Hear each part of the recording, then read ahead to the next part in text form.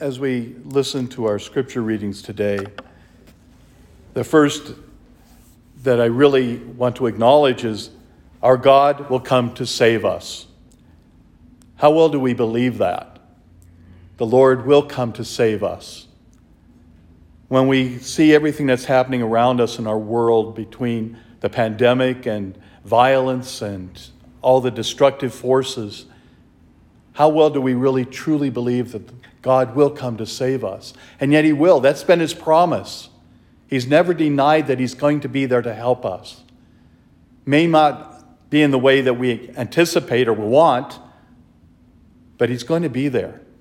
All we have to do is ask for his help, his presence in our lives. Imagine what it must have been like that day when the Lord was at this home and the faith was bringing them, this man, to him to be cured. To see them coming to the house, and it's so packed with people. Not only the normal people, but here's scribes and Pharisees as well. And they can't get in. And they want this man to be cured. So they climb up on the roof and they open the roof up and lower him down. Imagine what that must have been for everyone in the house. What's going on? The roof is falling. But then they lower him down. The Lord sees the faith of these other people, not of the individual, but all the people that have brought him there. Your faith has saved you. It wasn't just the man whose faith had been saved, but all of them. But the Pharisees are not happy. They're angry. How can you do this?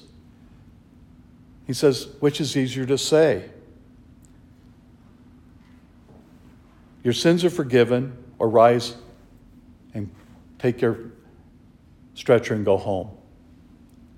And when it happens, what happens? But they all praise God. The scribes and the Pharisees praise God.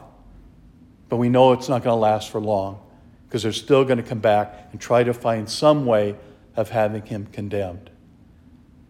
May we see the glory of God in our own lives and not react as they did, praising God for one moment, then trying to find a way to destroy him. The greatest gift we have in the Lord's presence is his presence to us. And as we celebrate today this wonderful gift of the Eucharist, and we acknowledge one of the great saints, St. Ambrose, one of the doctors of the church, may we truly open our hearts as he did for the greater glory of God, for our lives and the lives of our brothers and sisters.